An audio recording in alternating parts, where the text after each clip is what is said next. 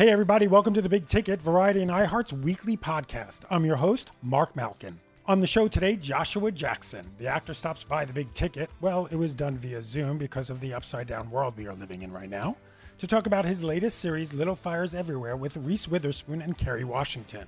It's a crazy time for Jackson. He's not only busy promoting the Hulu series, but his brother is an ER doctor in New York City, and Jackson's wife, Queen and Slim star Jodie Turner-Smith, is about to give birth to their first child. The good news, Jackson's spirits are up and he was down for chatting. We talked about working with Reese and Kerry, filming and seeing that now legendary scene in his tidy whities, and his thoughts on America's newest obsession, Tiger King. I'll be right back with Joshua Jackson.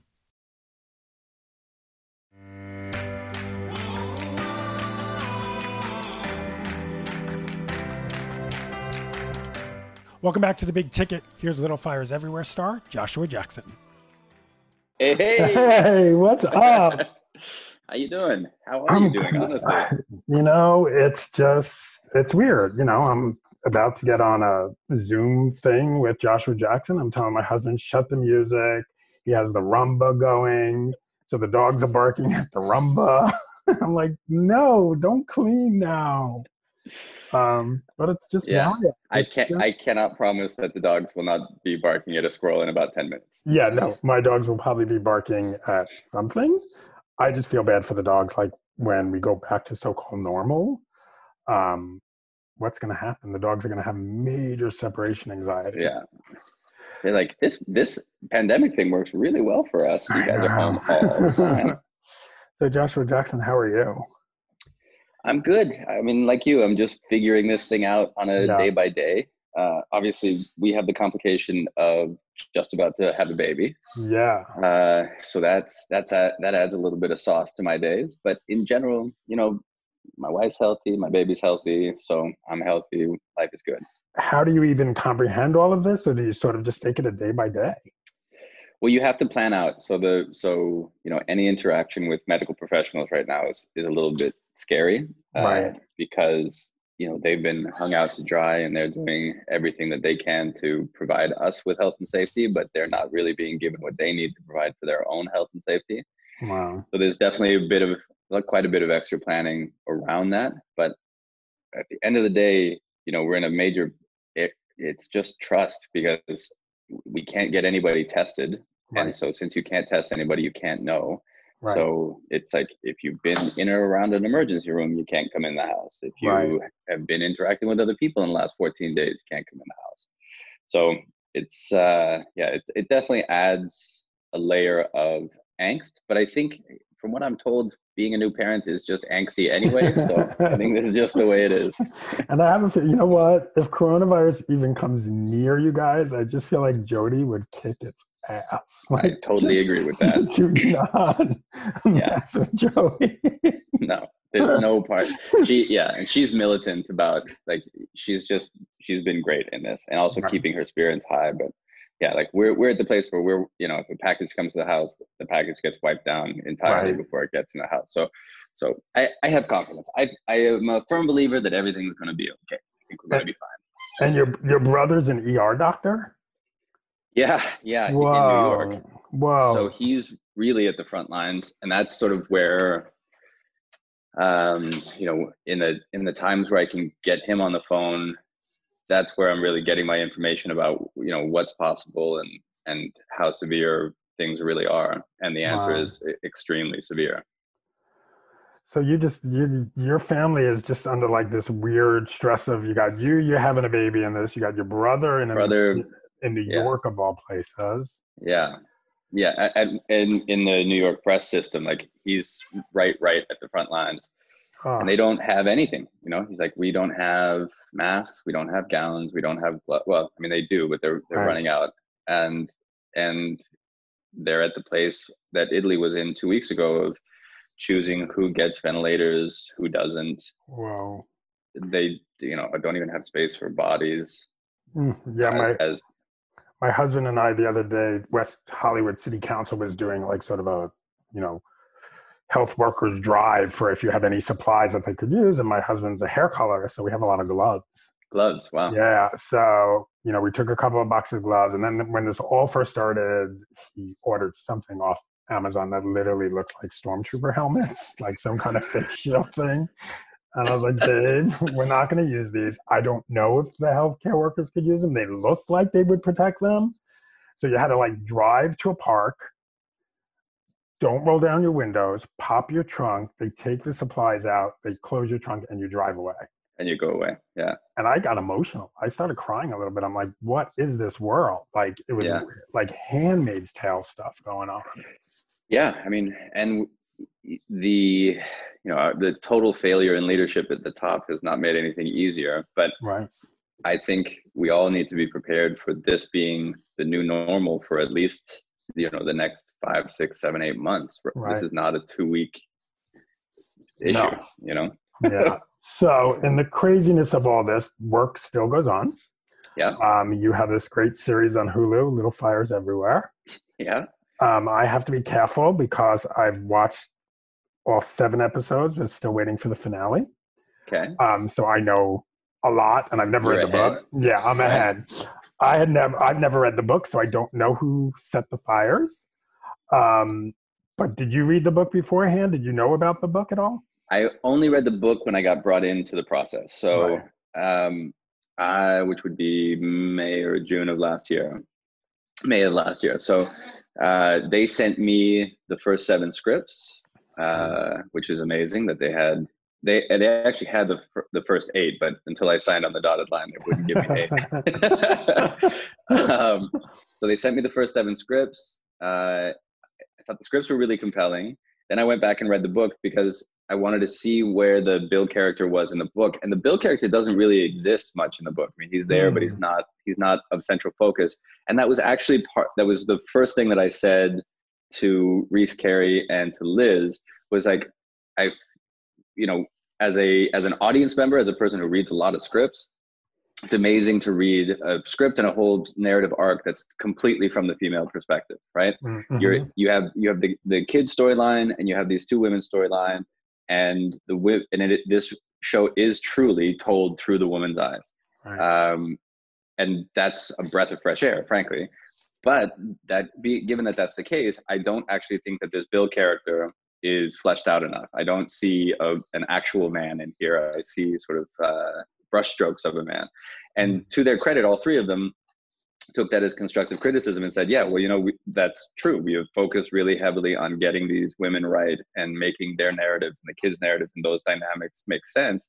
And we haven't had, a man in the room, and we haven't really put our focus there. So they were really open and receptive to, and it was teeny tiny things, like, it wasn't whole page 1 rewrite. Right. It was just little minor additions, also to take into account the power dynamic inside of a family in the 1990s, right? So meaning that those people weren't of the 1990s, they're actually of the 1970s, right? And Elena being this powerhouse character that she is, which still have to work with inside the confines of a very patriarchal, male dominated place where she could have her nice side job, right, that kept her busy, but he was still the boss in that house. So just taking things like that into account, and that was it. And then we were away to the races. Yeah. So Bill, I mean, he just does not stand up to Elena, does he?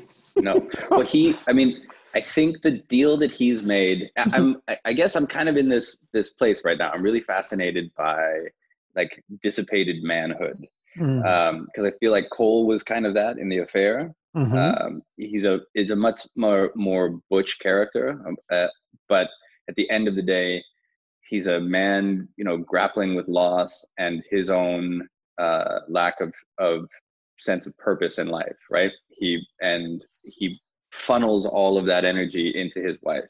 Well, Bill did kind of the same thing, but in the opposite direction, right? He made this unspoken deal with his wife at some point in the the way back history of this show, and the deal was like, I want to be with this woman, and I don't really have it in me to be the maverick that I thought I would be, the public defender that's going to go out and change the world. So I'll do all the right things, and I'll get the picket fence, and I'll have the all the like cute, well polished kids, And I guess that's a successful life. And to me, that I see that, I understand that. I think lots and lots of people make that deal with themselves, and then you end up in some degree of misery, and at some point in your life that rattles apart, right? The husband and the wife, the partners don't really speak to each other about anything real. They're just going through the motions. And I think for Bill, he really doesn't want to deal with anything inside that house, right? So everything that is like kids and home and Elena, he's just like, yeah, whatever. Just I'm going to be in my office. Yeah, exactly. I think there's a lot of scotch in the office nights for Bill. Right? How did I get here? But there's a part of him I feel like he's just given up. It's just like, totally. It is what it is. He's thrown his hands up. He's like, I did my bit. I got the right job. I did the right thing. And he has ceased wanting to be engaged in the fight, right, with his own life. I mean, he has literally given up on his own life, and I find that fascinating. Not only because I can see how it happens. There's been times in my life where I'm like, well, I guess this is just what it is. It is, right. And you just, you're like, this is what they say, like, you put your nose to the grindstone and you just keep on going. All those kind of terrible pieces of advice that we get that increase your misery. But the scene that seems to be getting a lot of attention from the public and your wife, those tidy whities, dude. The tidy whities heard around the world. So little did I know that in 30 years, all I really needed to do was get into some like ugly dad underwear, and this is what people have really been waiting for. I've never heard the phrase dad underwear. Well, literally when we were doing, so the wardrobe supervisor, or the costume designer rather, is a woman named Lynn Paolo. And, we were doing this and she's like, do you want to do sweats? Do you want to do, I was like, no, this is like a middle-aged dad who's given up. I want, ill-fitting tidy whities. He grew up in the 70s. He's exactly that guy. And an undershirt, like he is, from those like archetype movies of the 50s and 60s, that's who he would have grown up thinking were super cool guys, right? And so we shot the first scene, and then there's another scene in the bedroom later on in that first episode. And if you are paying close attention, you'll notice that I'm wearing boxers in that scene, because after we shot the first one, the ladies came to me, particularly Lynn, the director, and was like, I just don't know about the tidy whities. It's a little bit too much. And I was like, what do you mean? He's a guy. He's like sort of giving up on life. And she's like, yeah, but it just maybe boxes for this. And I wasn't watching the footage, so I didn't know what she was talking about. But when I saw the episode, I was like, oh, yeah, there's a lot of me in that movie. And I love that Jody's like, someone has to have a gif of this. Where are the gifs? And like within seconds. Yeah. So yeah, Jody's very happy for the world to know what she's working with. And that's why we love you guys as a couple. Yeah, she's not smiling all the time because I'm funny. Wow. Okay, we're going to take a short break, but when we come back, Jackson reveals how he really feels when young people tell him their moms were big fans of Dawson's Creek.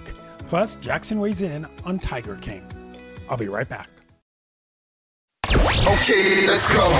So we're supposed to be sticking to the script. But we ain't, because that's just not what we do.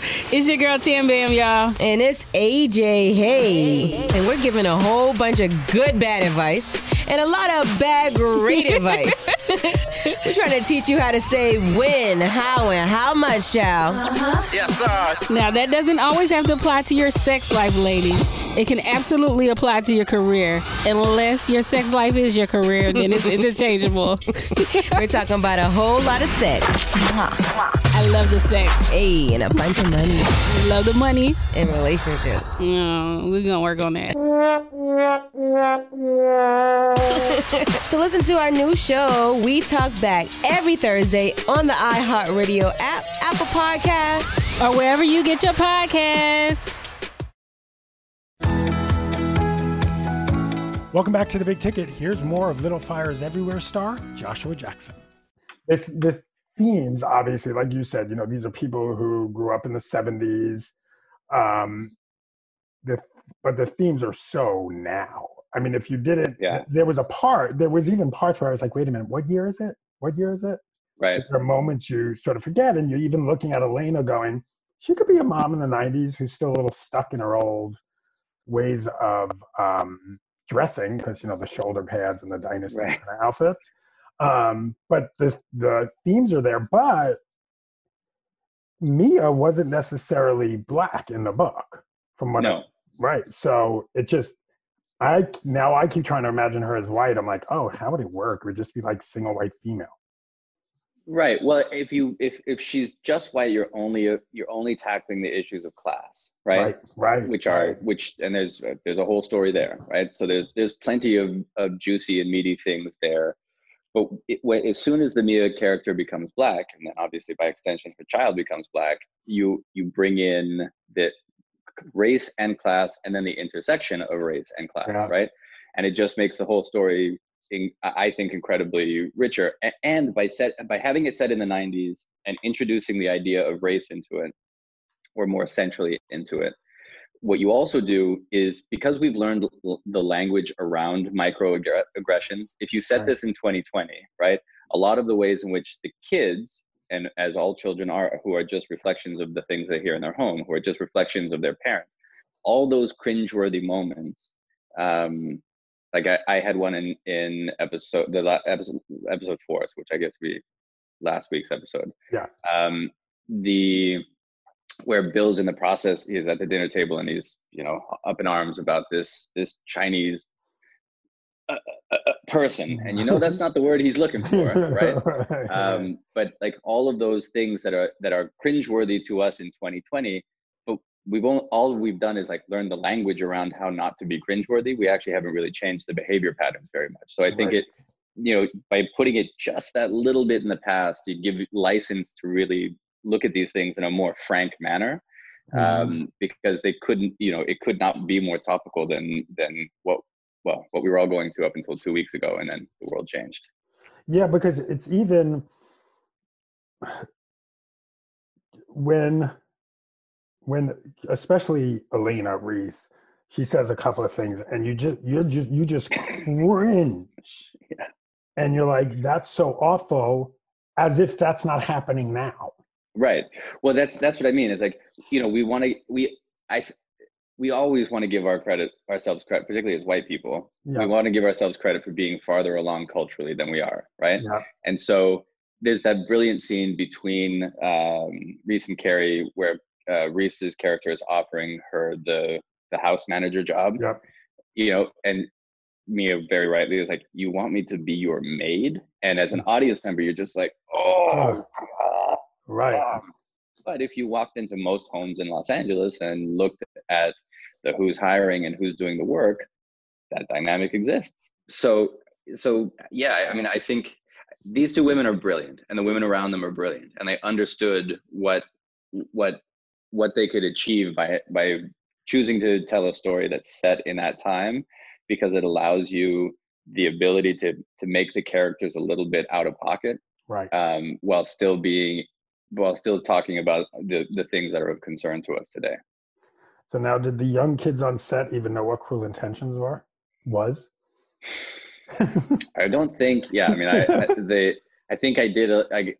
I'm in this phase of my career where, you know, anybody under 30 really, but you know, all these kids were like 18 and below. Well, I think Jade was 19. I can't remember exactly, but all kids.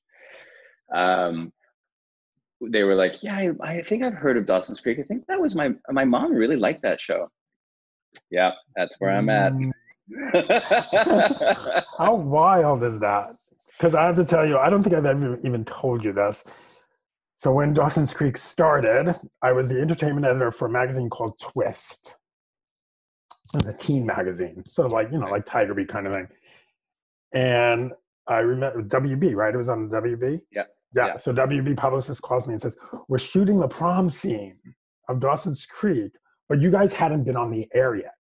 They said, do you want to come? And, you know, you can photo it, interview everyone. My editor-in-chief was like, nah, we don't know if that show's going to be big. We didn't go and have a set visit for the prom scene at Dawson's Creek. And that's obviously stayed with me for a very long time. You've been carrying this for 20 years. Let it go, man. Let it go. But you know what? I use it now when I'll like bring, you know, up a new a new actor or a new show. And I'm like, listen, it could be my Dawson's Creek. Right. Let's just, Because you never know. I mean, Lord, we had no idea when we were shooting that thing what we were about to do. And then, I mean, talking about nostalgia, Mighty Ducks. Will we see Charlie on the Disney Plus show? I don't think you'll see Charlie on the Disney Plus show. But I do know I wonder if they were actually able to finish their production. Yeah. I know that they were shooting up in Vancouver, and I don't know if they were able to get to wrap, but I do know that it is getting done, which I think is great. It's, and as it should be, it's the next generation of kids, right. Which I think is exactly right. Is it wild when you see things like what you said, like their parents watch Dawson's Creek, Mighty Ducks is going to be this whole new generation, which means they're going to watch your movies and they're going to get to know Joshua Jackson there. So here's like the weird thing about surviving for as long as I had. One is, the like cycle of generations. Right. But two, because everything is current always now, those Mighty Ducks movies, like I'm always surprised when a 6 or 7 or 8 or 9-year-old would be like, "Hey, Charlie," because we kind of don't make really kids movies like that anymore, right? No. It's either a TV show or it's an animated show, but there isn't really like a directly for young teens and below, like the Bad News Bears. Yeah, like that kind of stuff just went away. And then I would say probably like 6 or 7 years ago, my friends' kids started being like, "Hey man, I watched your show." I'm like, "What, Fringe?" Like, no, I'm watching Dawson's Creek again. I'm like, what? And I guess one of the streamers picked it up, and it just became a new generation's, like, I don't even understand how at 17 now you would relate to anything that's going on in that like we're in a pre-social media, pre-cell phone. Right. Like it must seem from the Stone Age if you're 17 right now. I guess like it's called vintage. Vintage, yeah, vintage, exactly. I'm a vintage actor. You're from old Hollywood. Old Hollywood, exactly. Let me tell you how it was, kid. So what are you binging right now? I said you guys have been watching Tiger King. Oh, we finished it last night. And? Have you watched any of this? The entire thing. We binged it the first weekend of the pandemic. I cannot wrap my head around basically anything in that show. Like, right. One, that man and that woman exist, and that there is a subculture of people who have giant, ferocious, man-eating animals as their house pets. Two, that there is such a thing as a gay libertarian cowboy meth head libertarian. Yeah. Meth head cowboy gunslinging polyamorous with always kind of like hot young guys. You know what I mean? You did not. No. Oh, seriously, like, dude, did you see Joe? He has no teeth. I mean, meth is a powerful drug, my friend. But when Joe started out, he was a handsome young fella, which makes me think that the talent pool in Oklahoma is pretty shallow. Because if you're an 18-year-old gay man and Joe Exotic is, you're like, yeah, you know what I mean? Like, there's got to be a better way.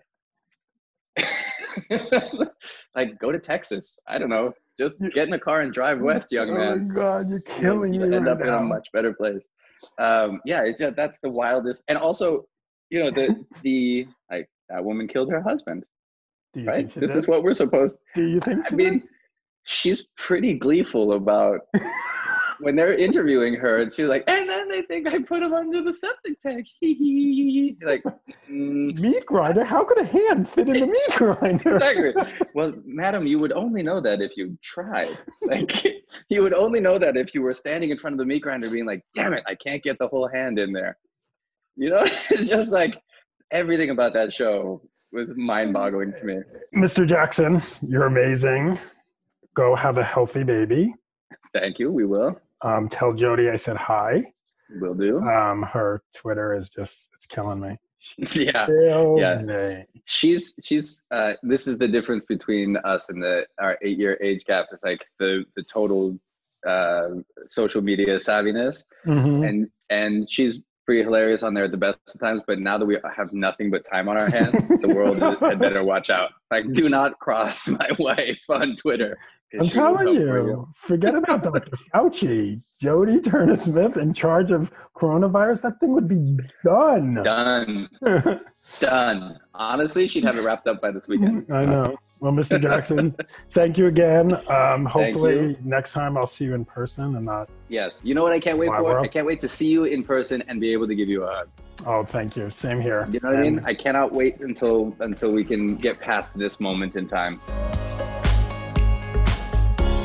That was Joshua Jackson. Little Fires Everywhere is available on Hulu. Coming up next week, actor and LGBTQ Hollywood trailblazer Wilson Cruz. For now, don't forget to follow me on Twitter and Instagram at Mark Malkin. For the latest entertainment news, head over to Variety.com. Be well and be safe. See you next time.